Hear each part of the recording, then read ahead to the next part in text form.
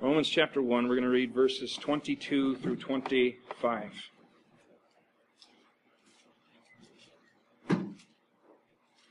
In fact, we'll back up to 21 just to back up in our flow of thought. Verse 21. Because that when they knew God, they glorified Him not as God, neither were thankful, but became vain in their imaginations, and their foolish heart was darkened. Professing themselves to be wise, they became fools, and changed the glory of the uncorruptible God into an image made like to corruptible man, and to birds and four-footed beasts and creeping things.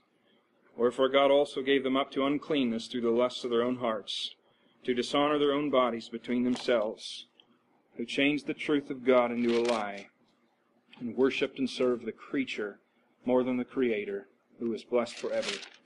Amen. Let's pray. Father, once again, as we examine the middle of this passage that in so many ways is so dark, Father, help us to praise You for the sufficiency of the sacrifice of Christ. But Lord, yet let us have a clear view of our own wickedness apart from Thy grace. Though none of us progressed as far in the paths of sin as we could have,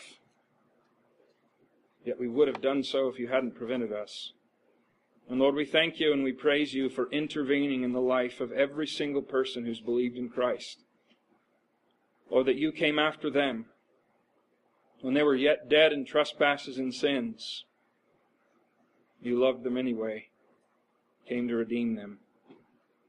Lord, help us as we meditate on the greatness of our Savior, as we think about the still residing wickedness of our own heart. Lord, as we consider the state of the fallen world around us, help us to understand how to be better equipped to reach them. Arm us, Lord, with the truth, to see past an age of lies and deception, to boil things down to their fundamental root causes and deal with them there, to be effective witnesses for Christ by our mouth and by our life. In Jesus' name, amen.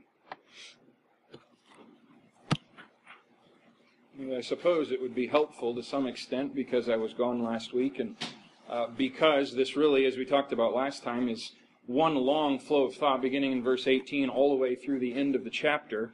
And so backing up just a little bit to establish where we were, what we were talking about is the wrath of God that is not was revealed or will be, but the wrath of God that is currently being revealed against guilty rebels the world over. And if you'll remember how it's being revealed is in those three key statements we find in the rest of this chapter. God gave them up, and He gave them over.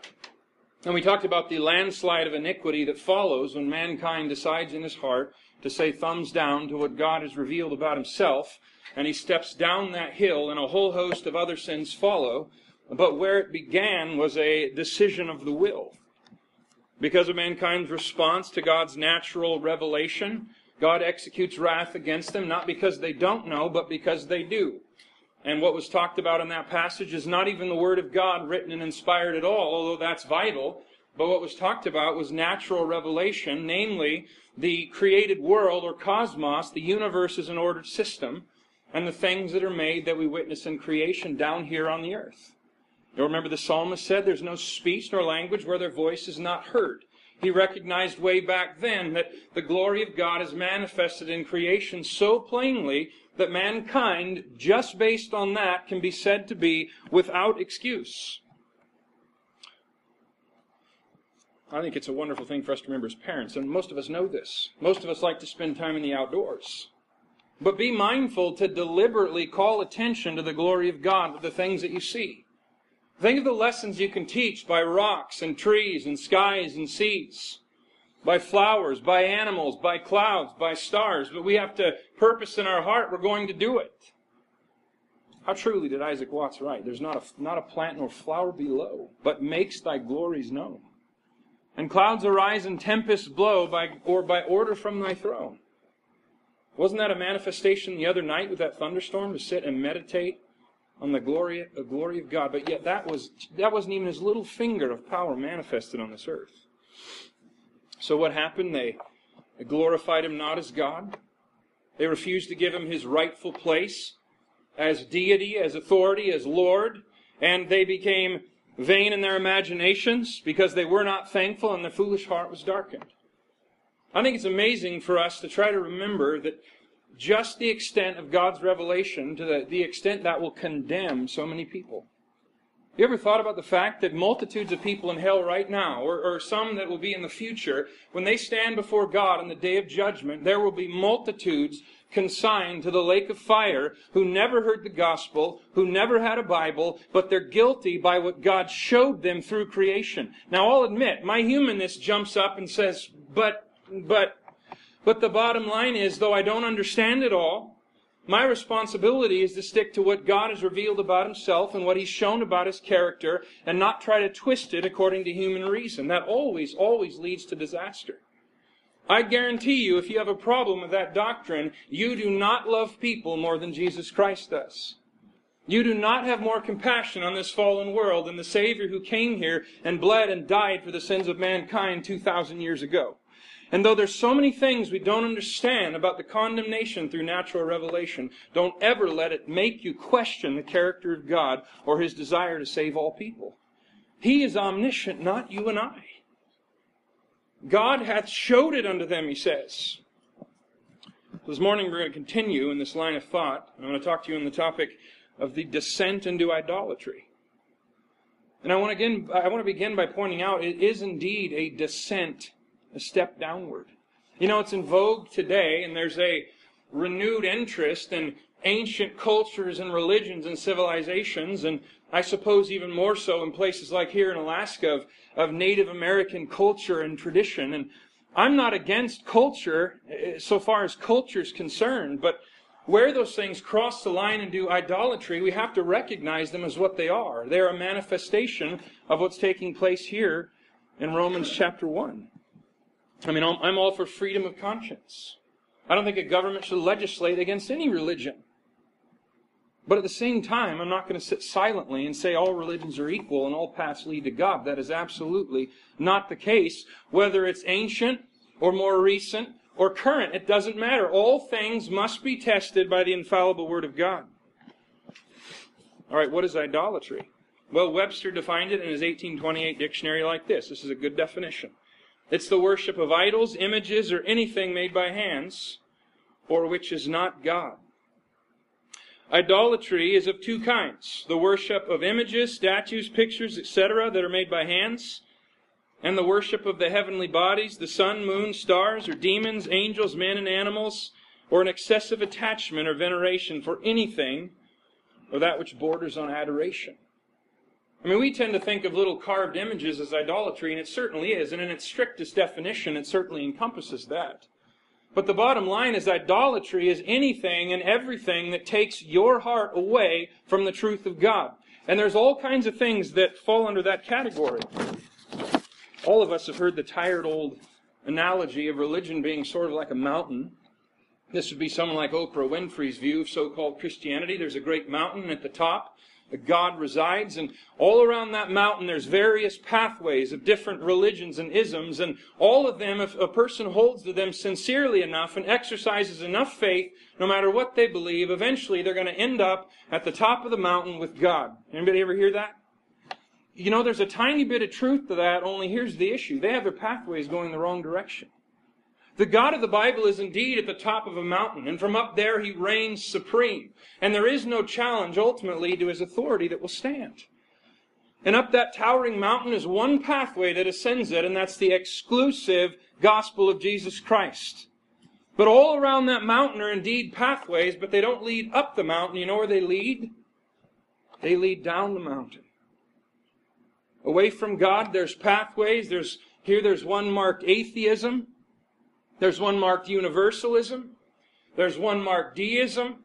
There's one marked open theism. There's one marked pantheism. There's one marked panentheism. There's one marked dualism. There's ones for Judaism and every other ism you can think. But you know what they all do? They all lead not to the top, but to the bottom. It's a descent down into idolatry. And you know, here's the bottom line about the devil. He really doesn't care which idol you pick, as long as you pick one. You realize Satan's well schooled in what he does, and he doesn't forget? Think of how many lives he's destroyed through various idolatrous channels, and he gets very good, he's a student of human nature, at knowing which is going to appeal to which person.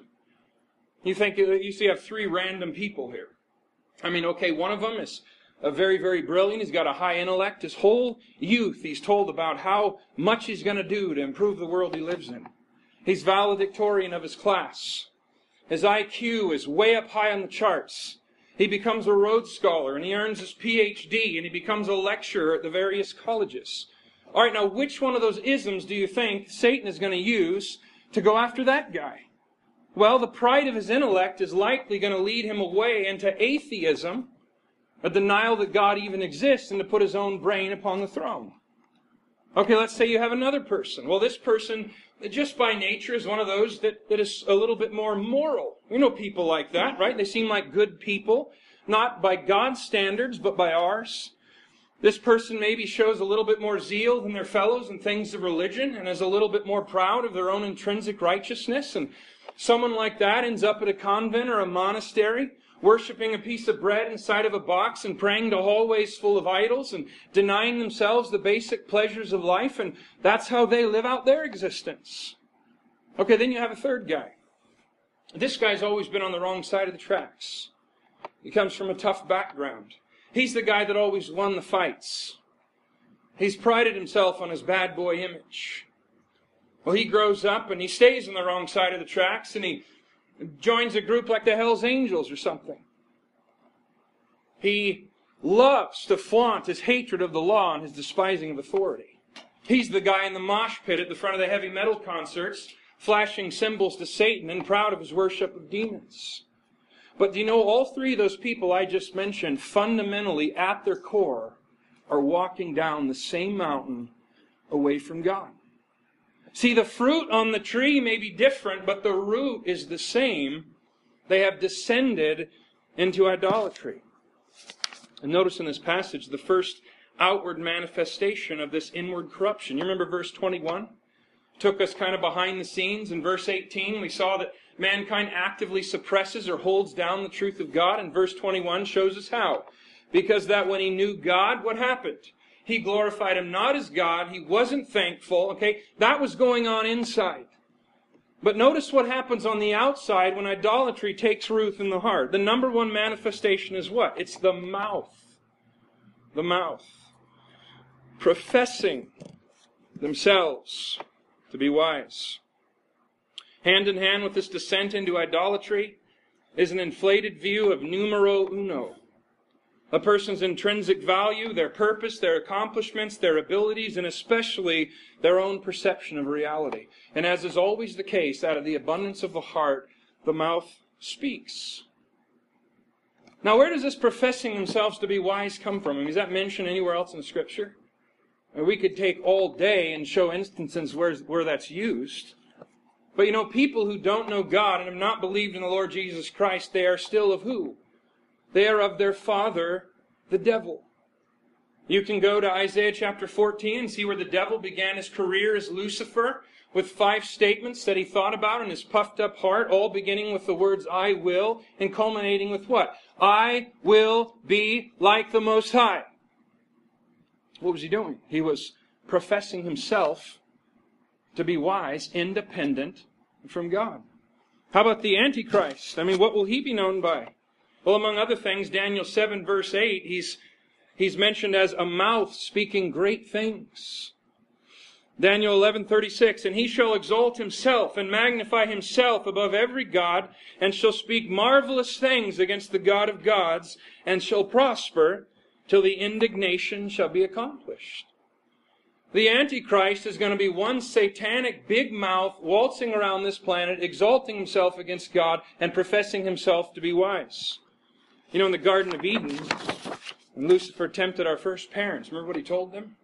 And that day your eyes will be opened, and he shall be as gods, knowing good and evil. What did he tempt them with? You'll have the right to profess yourself to be wise. Psalm 2, the raging heathens. It says they're saying, let us cast away their cords. By the way, their cords is a reference to the Trinity. They hate Father, they hate Son, they hate Holy Ghost as revealed in the Bible. But how's that manifested? It comes out of their mouth. Like the Antichrist, they may seem to prosper till the indignation be accomplished. In Obadiah, that little book, in just one chapter, but in verse 3, here's what's said about Edom, the descendants of Esau. Remember, they dwelt in a place called Petra. It was a red rock canyon, and they had houses carved out of the rock, and they thought in their own heart, nobody can ever take us down. We're in an unassailable, impenetrable position. We're invincible. God says to them, the pride of thine heart hath deceived thee, thou that dwellest in the clefts of the rock, whose habitation is high, that saith in his heart, who shall bring me down to the ground?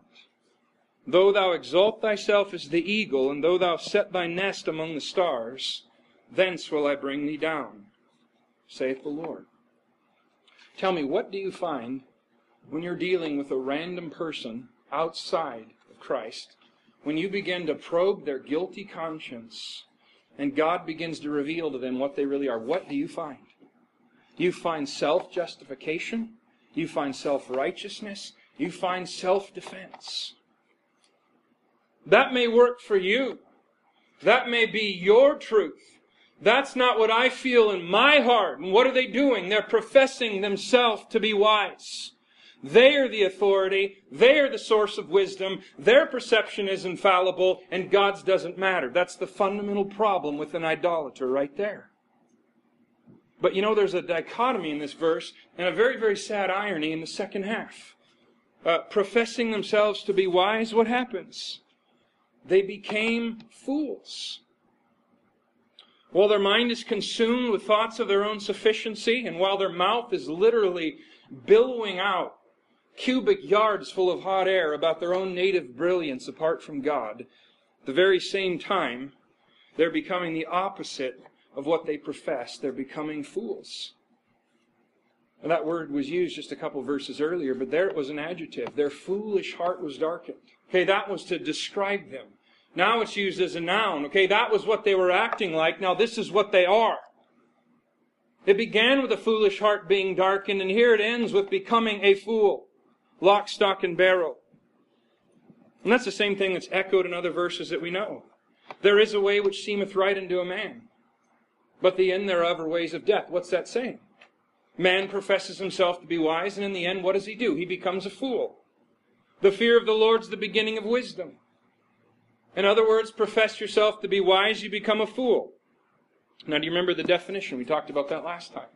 The definition of the word fool is used in the New Testament. It's not a flattering word. It means lacking mental sanity. It literally means denying the fundamental aspects of reality. It's like living in a parallel universe where truth is relative and does not matter. And God says that's what happens when somebody goes into idolatry, talks about their own wisdom, at the same time they're being turned over to God's definition of insanity. Really, the manifestations of this are legion, both in and out of so-called religion.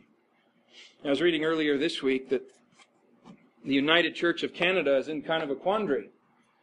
They long ago rejected the infallibility of the Word of God and the dogmatic holding of Bible doctrines. But you see, they have a problem. In 1997, Greta Vosper became pastor of West Hill United Church of Toronto. And the fact that she's fulfilling an unscriptural role that God has forbidden her really doesn't matter, but they also have a problem with the fact that she's an atheist. Now, if you think the phrase atheist pastor is a little bit of an oxymoron, join the club, so do I. In fact, back in 2001, she began teaching a mixture of atheism and Greek mythology in her church. And these poor, blind, sad, wandering sheep have actually put up with that and listened to it for the last 7 years beyond that, until 2008, when she banned the Lord's Prayer in her church meetings, and 100 of her 150 members finally walked out. But you know, the denomination still did nothing about it. Until recently, she wrote a letter to one of the executive secretaries of the province, and in that letter, she's explained to him how faith in God leads to violent behavior and massacres, and she quoted as evidence one of the recent Muslim massacres that took place. And of course, she makes no distinction between the God of the Bible and faith in Him and the God and the false God, Allah. But you know how they're responding to this?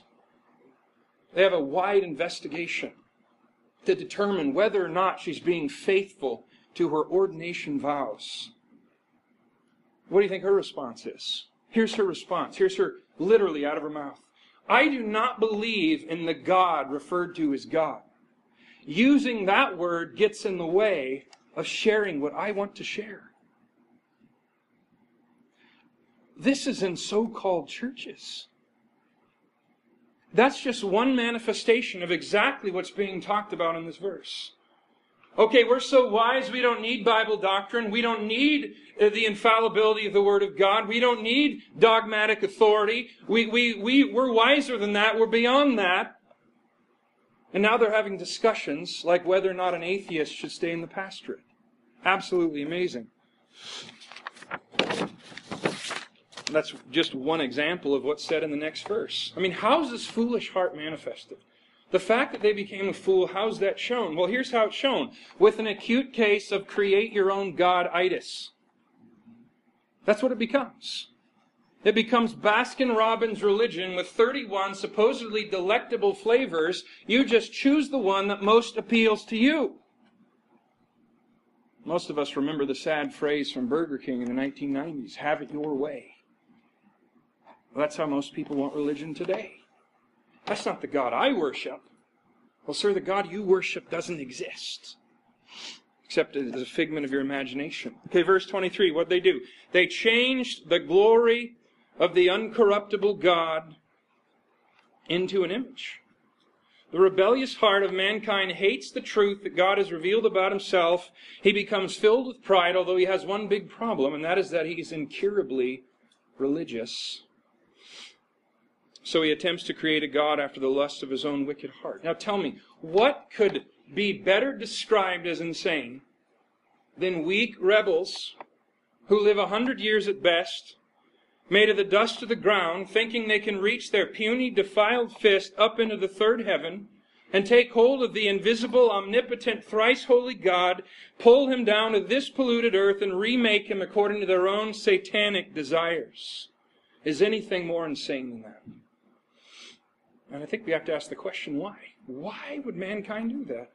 Well, this fallen nature hates a God that is incomprehensible and indescribable. By nature, apart from regeneration, we hate a God who's infinite, holy, and just, and who will by no means clear the guilty. We don't want a God that's distinct and set apart from all of creation and all that defiles, and a God who's a fearful judge to whom we must all give account according to his standards and his records.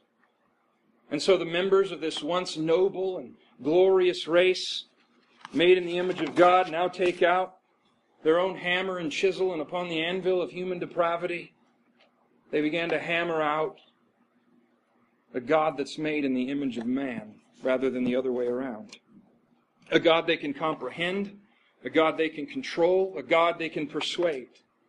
A God who smiles at iniquity, who is culturally relevant, who changes with the times, and who would never, ever condemn. Notice it says they changed the glory of the uncorruptible God. Glory can be described a lot of ways, but really it's that which makes him unique. It's that which makes him dreadful and set apart. And he's called the uncorruptible God, meaning he cannot be tainted with sin and death. He cannot be brought down. Apparently, though, this is the biggest problem they have with the true God. Haven't you found that to be true? You talk about God's goodness, nobody has a problem. You talk about God's love, very few people have a problem. You start talking about God's character, his justice, his holiness, his righteousness. Now they have a problem. Because they don't measure up, and they know it, and they want a new God. That's how it goes. Sadly, they change his glory for an image, like corruptible man, one who's defiled by sin, whose judgment is skewed by a fallen conscience, and who doesn't run against the grain of this world's system. Isn't it amazing that our great and powerful God condescended 2,000 years ago to be born in a manger in Bethlehem, to live 33 years in this wicked world, to demonstrate, among other things, what true unfallen humanity looks like? And mankind responds by nailing him to a cross And now these same wicked rebels are constantly trying to drag God back down to earth, only on their own terms. We don't like His coming the first time because all that did is show us more of what God was like and expose more of what we're like. We don't like that representation of God. The world would be happy if Jesus came back with an earthly father and a fallen sin nature so He could be just like them. But that kind of Savior could never save, could never buy us back. The manifestations of this are everywhere, and there's always been. I mean, not even mentioning the plethora of false religions. I mean, that really goes without saying. But, this is what atheism is. Atheism is not, I repeat, not being against religion. Atheism in itself is a religion. Atheism is one way that the glory of God is dragged down to an image like corruptible man, and now man's brains and intellect are supposedly sitting upon the throne of the universe. And they're nutty enough to think that the uncorruptible God actually has to apply at the bar of human reason for the right to even exist. Well, I have news for these people.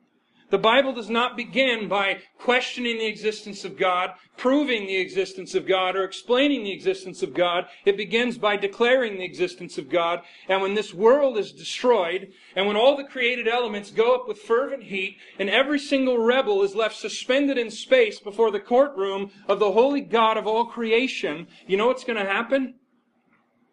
It's going to be all about declaration and spiritual fact. And man's reason is gone. It's gone. You think God has to ask us for a right to exist? How absolutely pathetic that is. How pathetic. Sadly, the same thing is going on in contemporary Christianity in America. Do you realize the Jesus that's preached in multitudes of Christian churches this morning in this country are a Jesus that would have never been crucified because this world would have loved Him? It's a Jesus that blended the world's system, didn't run against human nature, didn't expose wickedness and self-righteousness of the human heart. The Jesus they preach would have been wildly popular. He would have been truly knelt down to by Herod, who would have loved Him because He was a fellow sinner. He would have wrote best-selling books and probably appeared in the Jerusalem Billboard 100 music chart. But that Jesus is powerless to save. What's happening?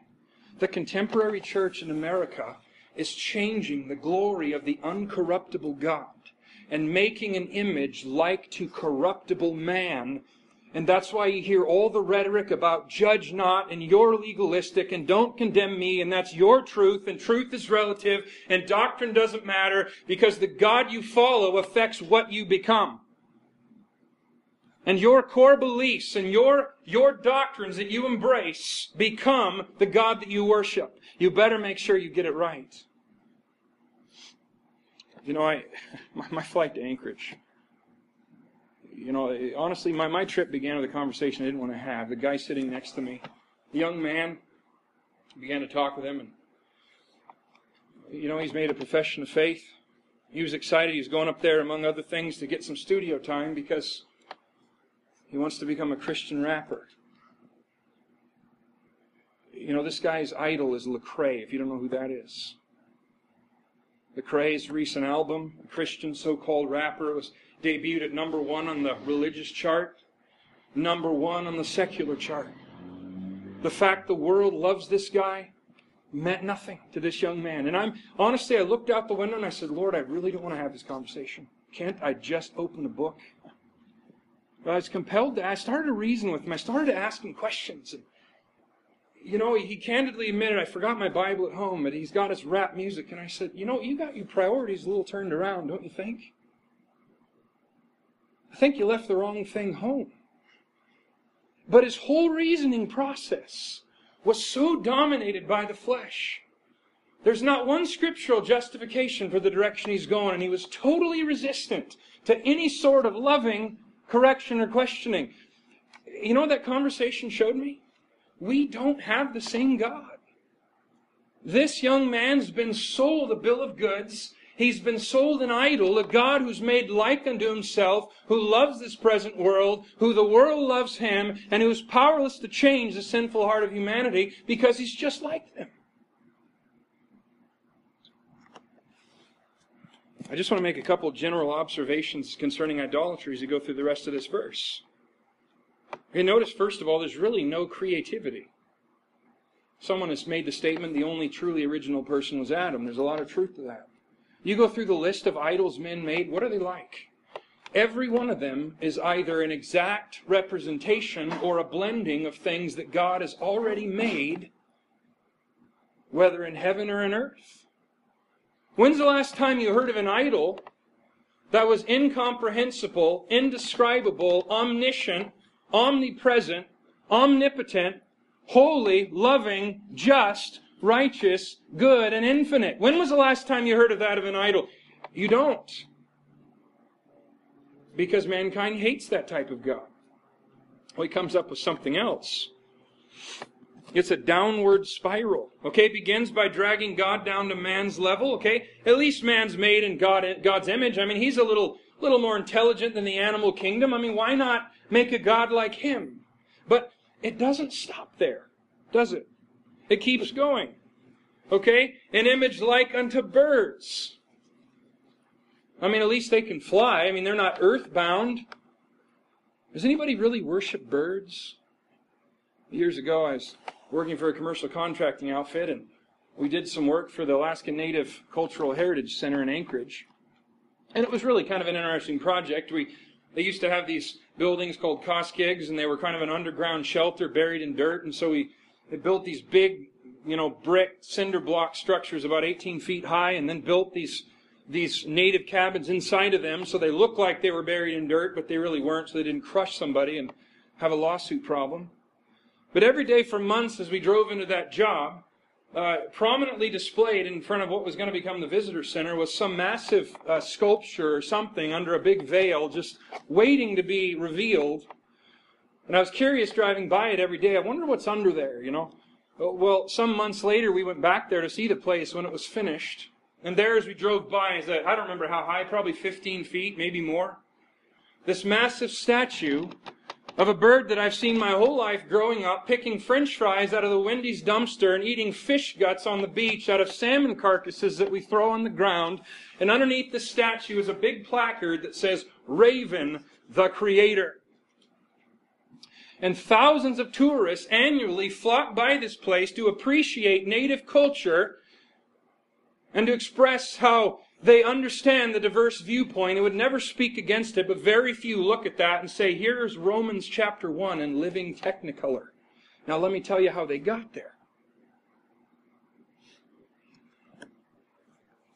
4-footed beasts. If you're familiar with the Assyrian Empire, capital was Nineveh. The Assyrian winged bull was all over the place in relief carvings. He was sort of a combination between a 4-footed beast and a bird.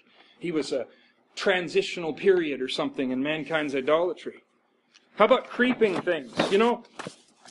All of these could be documented. We really don't have time to do so, but all over the world, ancient and recent depictions can be found from groups of people worshiping about every animal imaginable.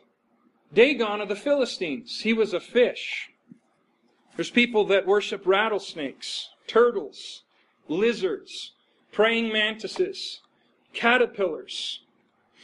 There's even a sect of Hinduism today that worships cockroaches. Still today. It would never kill one. Thirdly, man has to descend from somewhere higher to get here.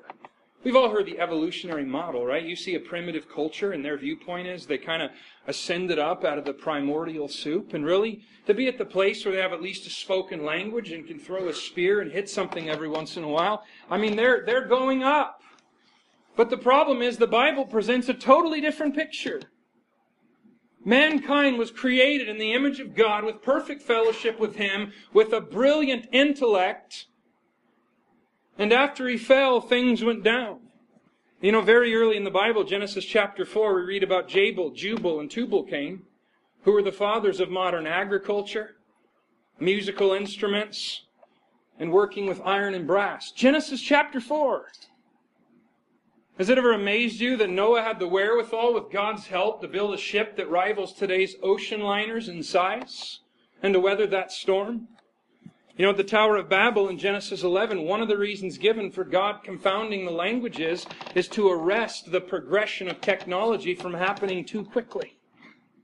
God has ways of intervening and making sure His plans come to pass, doesn't He? But you know, it's not till Genesis 31 where we find the first mention of the idolatry we think of, with Rachel stealing her father's idols. So in 31 chapters, you go from mankind perfect in the garden, mankind developing and working with metal, building a large ship to escape, and then down into idolatry. And everything else follows from there. No heathen, pagan, primitive tribe you see started there. Not one. The evolutionist will tell you they did. God says otherwise. The history of Africa is a tremendous case in point. Most of us are familiar with the pictures of the Egyptian pyramids from thousands of years ago. In fact, there's a recent debate going on once again of how these people moved such large blocks across the middle of the desert and somehow piled them up with such precision. You realize there's pyramids who the average space between some of the blocks is 1/50th of an inch. Can't even slide a piece of paper between them. That's the type of precision they had thousands of years ago, among a whole lot of other things. Okay, fast forward a little bit, just after the time of Christ, Africa became one of the major centers of Christian teaching and influence, and no one's really sure how. Simon of Cyrene, who was compelled to bear Jesus' cross. Cyrene is in northern Africa. At the day of Pentecost, there were those from Egypt and Libya about Cyrene that were there in the crowd, and they presumably went back. Acts chapter 8, the wealthy Ethiopian eunuch is converted on his way back to Ethiopia. So maybe one of those firebrands spread around, we don't know, but we do know this. The gospel spread in spite of intense persecution, and for centuries, Africa was a bastion of Christian influence all over the ancient world. But you know, the candle began to flicker, and the flame started to go out, as it's done in so many other gospel-influenced centers afterwards, until David Livingstone became the first modern white man to traverse the continent. You remember what Africa was called in the mid-1800s? The Dark Continent. But it went downward to get there. That's what it did. All right, what's God's reaction to all this? Verse 24. This is the first of our three statements of God giving them up. It says, what does it say? Wherefore God also gave them up. You notice that word also? Here's what's being said. They gave God up. God finally responded by also giving them up. And what He did is remove some of the restraints against sin. You know, these barriers that they thought were a hindrance to their own pleasure and development were actually loving fences placed there by a good God to keep them from destroying themselves. And like a pack of stubborn mules that keeps kicking against the pricks, they keep fighting against this fence, and they keep fighting against God, until finally He says, enough.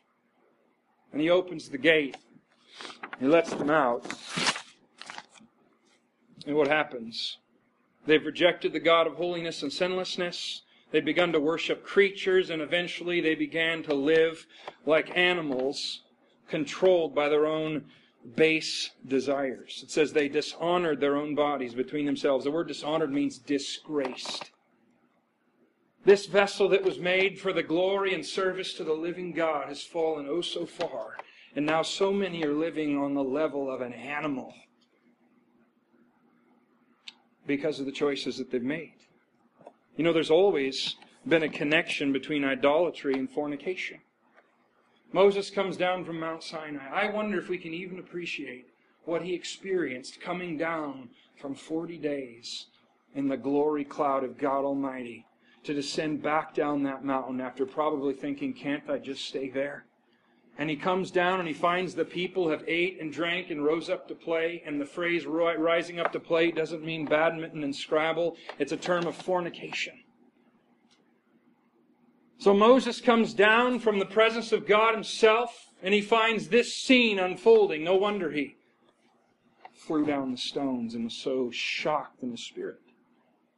Fast forward a little ways to the year AD 52. The Apostle Paul comes to the corrupted port city of Corinth with a population of some 400,000 people.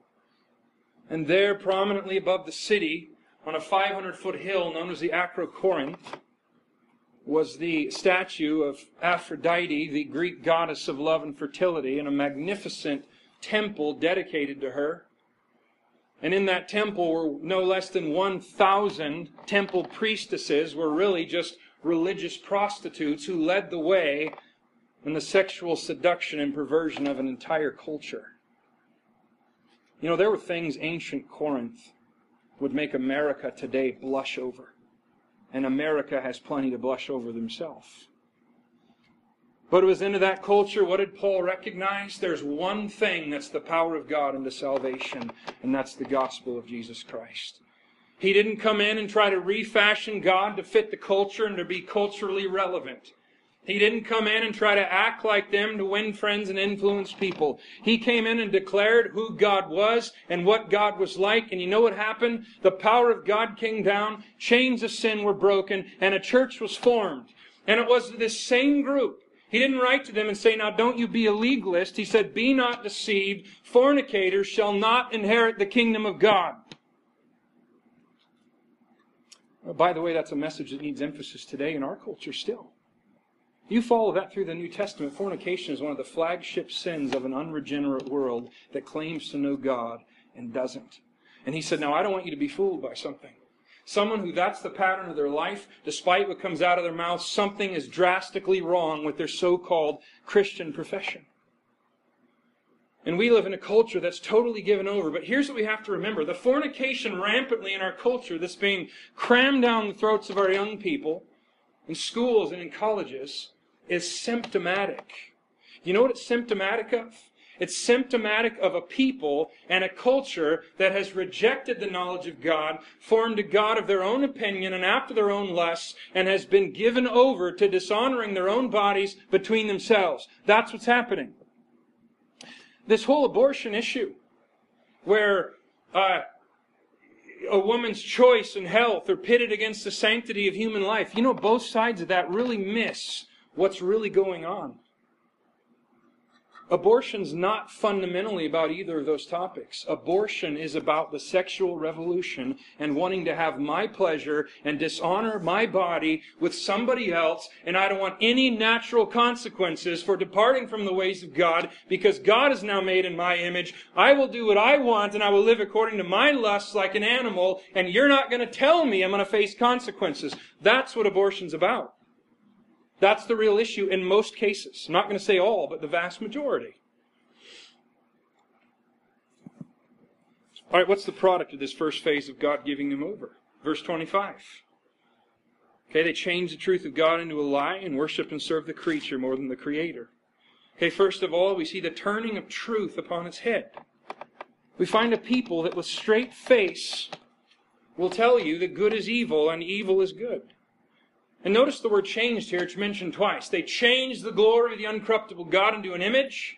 They changed the truth of God into a lie. The word means to exchange. In other words, they traded it in for a new model of God that they liked better. How does it happen? Well, it happens as we documented. First, it happens in the will. Then it spreads to the heart and mind and thinking process. And eventually it comes out in their deeds when they live flagrantly in rebellion to God and dare Him to do something about it. That's where we are in this downward progression. Behold the devil's marvelous exchange program. Any person in this world can trade in the glory of God for an image made like the corruptible man. They can trade the truth of God in for a lie. They can trade an uncorruptible and undefiled God in for a model that is corruptible and is defiled if they want. Sadly, many have gone that route. Okay, where does it lead? Well, it leads to total confusion about who and what to worship. Look what happens. They worshipped and served the creature more than the Creator. You know, if you boil it down, there's only two classes of being in all the universe. There's created, and there's creator. And by the way, that's one of the best arguments with somebody who's denying the deity of Christ. There's no such thing as being half infinite or half deity. Either you're all God or no God. You cannot be in the middle. I heard a preacher say long ago, and it intrigued me at the time, but I think he's speaking truth. He said, you realize Michael the archangel is closer in his intrinsic value to being like the scum on your bathroom floor than he is to being like God. And what he was illustrating is there's this vast chasm between things that are made and the one who made them. But what happens is when idolatry descends on the mind, mankind begins to give his time, his effort, his energy, and allegiance to the elements of creation which were created for the glory of God, and he begins to elevate them as though they were God. June 26th of this year, an article appeared in the New York Times, and it was entitled, "Saving the Cows, Starving the Children." And it was talking about recent legislation in parts of India that banned the possession and sale of beef and made it punishable by a 5-year prison sentence. And of course the point of the article was to take self-righteous Americans and to produce in them a sense of outrage to do something about this, because after all, we are better than that. In fact, I brought a picture. Maybe this will help some of the children, okay? Here's a picture from that article. And here's this poor deceived woman literally bowing down and praying to a cud-chewing cow. Okay, that's across the world. But we're more refined than that, aren't we? We're more cultured. I mean, this kind of thing doesn't happen in America. Let me tell you something.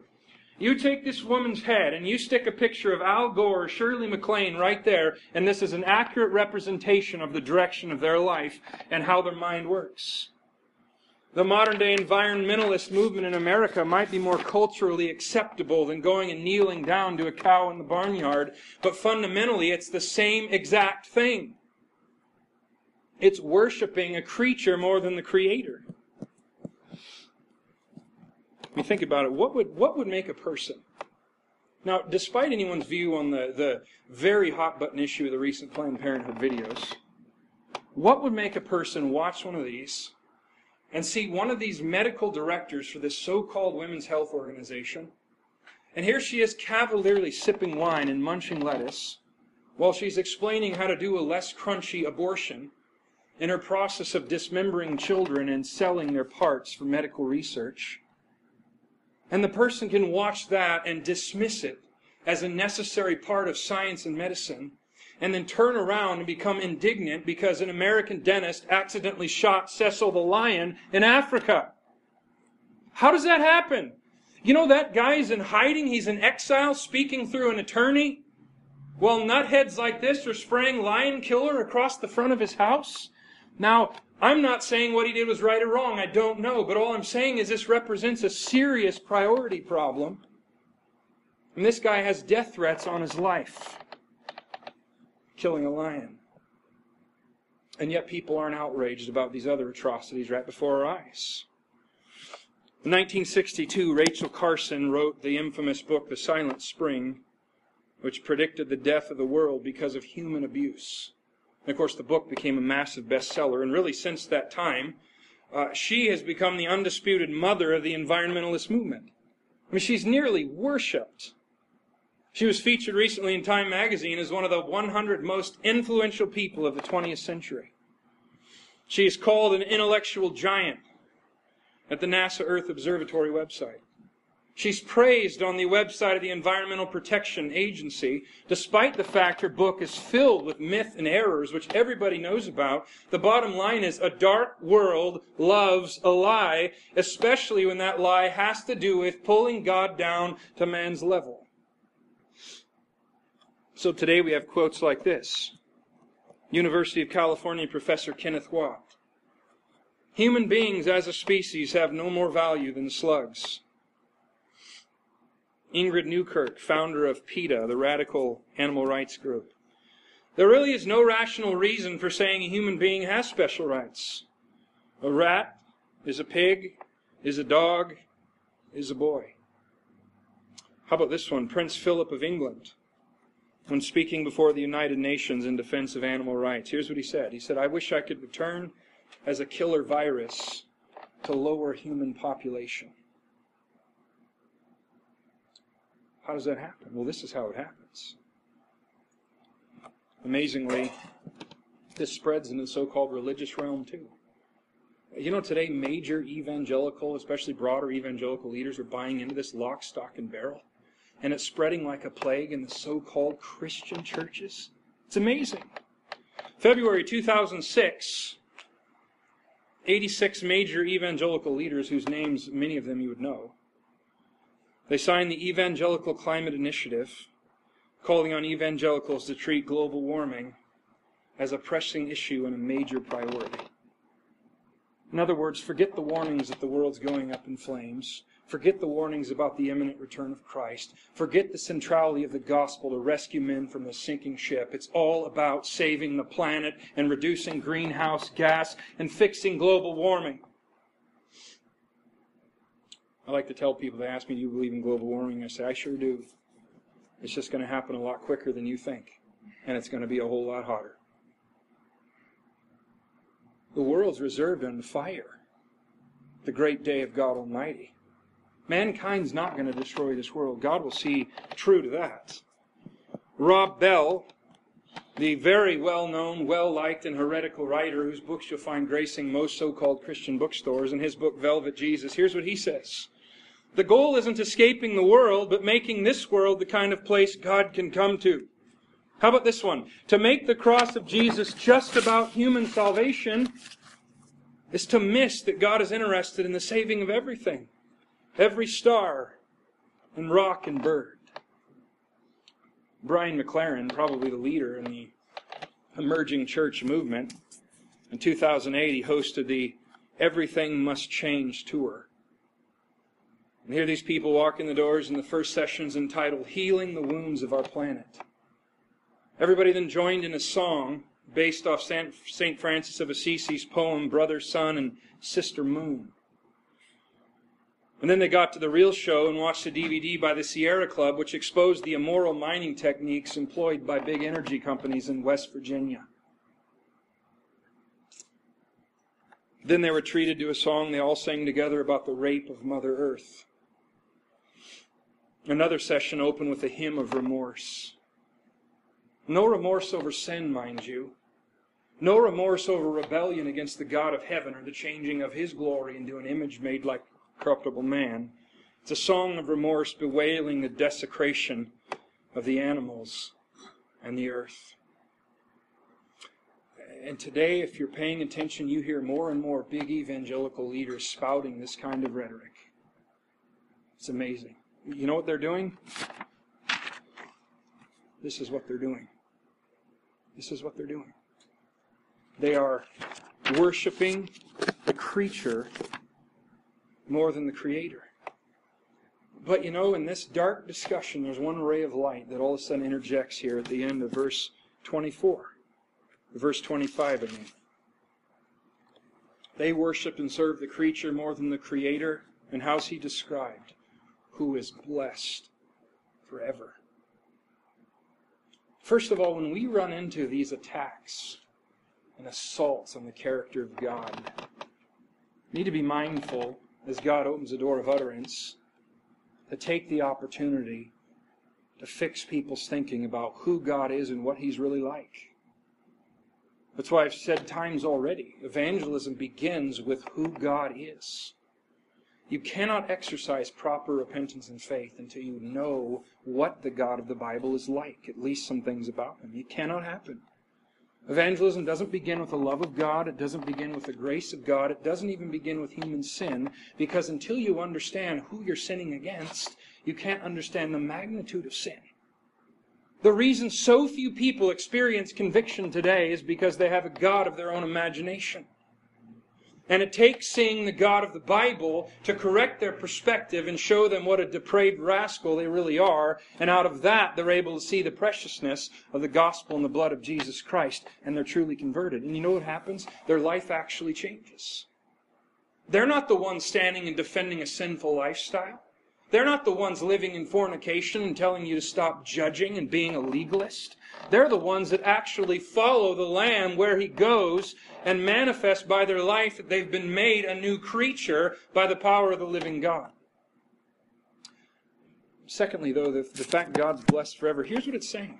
Okay, mankind has exchanged the image of God, but He has changed nothing. The sick part is, the heathen raging think that they are actually going to succeed because they're led by their father, the devil, who's so blinded by his pride that he actually thinks he's going to win. But you know the marvelous truth? God's character has not been corrupted at all in actuality. Every single thing in heaven and earth, below the earth, will bow the knee to the Lord Jesus Christ. Every single person who's denied it in their will, who's changed the image of God, who's redefined sin, who's made their own religion, they're going to get one massive theology lesson that's going to be undeniable, but sadly for most, it's going to be too late. Aren't you thankful, though, that God's not sitting on His throne disturbed, wondering how this is going to shake out? Hoping that mankind in the end votes Him the right to exist so He can go on ruling things according to His own wisdom? I just want to close with this thought. We all have a fallen nature. Our tendency is to do the very thing I'm talking about here.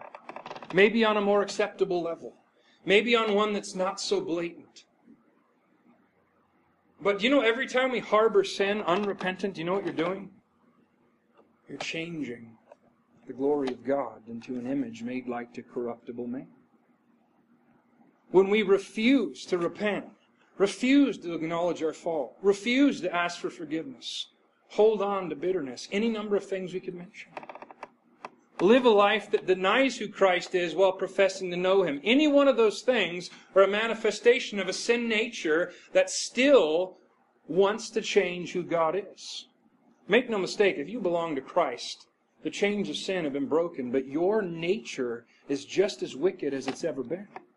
You have the power to stand against it now given to you by God. But don't think there doesn't reside in you a nature that wants to change who God is. That's why as time goes on, we as a people, as a church, as individuals, need to have our mind constantly cleansed by the Word of God so we don't unwittingly go down the same pathway. How many institutions do you know about? How many churches that were formerly good, taking a stand for Christ, preaching the gospel, training missionaries, training pastors, sending out Christian workers, are way down this road, and now they've made an image like corruptible man, and they've lost their sense of spiritual sanity, and they've lost the power to transform the hearts of people, because now they're just like the world. And they're preaching a Jesus who really has no power to transform because He's the same. If you don't think that can happen to you or me, you have another thing coming. This is going to keep us from that. Honesty and transparency with God is what keeps us from that. Because we're not immune. It doesn't matter what sign we put on the door. It doesn't matter what our creed states. The heart can be deceived and changed through the same process if we let it happen. So let's hold each other accountable. I hope we're growing in our ability to sharpen and admonish and edify one another. It's not just my job. A healthy church, we're all our brother's keeper to a point, right? But we all need to be teachable and approachable too. But may the Lord bless us and guide us and equip us to bring people like this, whether in India or Manhattan or Helena, Montana, to see who God really is. The gospel's just as powerful, but it's the only message that's going to change them. And seeing God for who He really is the only thing that's going to help. Let's pray. Father, thank You for telling us really things that we don't like to hear sometimes. Thank you, Lord, that you are concerned with truth and that you do not change. Lord, that you love us enough to wound us at times, to discipline, to correct, to rebuke, to convict, because you love us. I pray, Lord, you'd purge us of wrong views of who you are. We are constantly in danger of being idolaters somewhere. Lord, I wonder if there's one of us here who's not holding to some idolatry somewhere. We're so prone to wander. I pray, Lord, you'd preserve us. Preserve us from a haughty spirit that loves to point out others' faults. Preserve us from a naive spirit that refuses to try the spirits, whether they're from you or the devil. Help us, Lord, to love truth and to love the souls of people. And I pray, Lord, you would help us. Help us to rescue souls from darkness here. In Jesus' name, amen.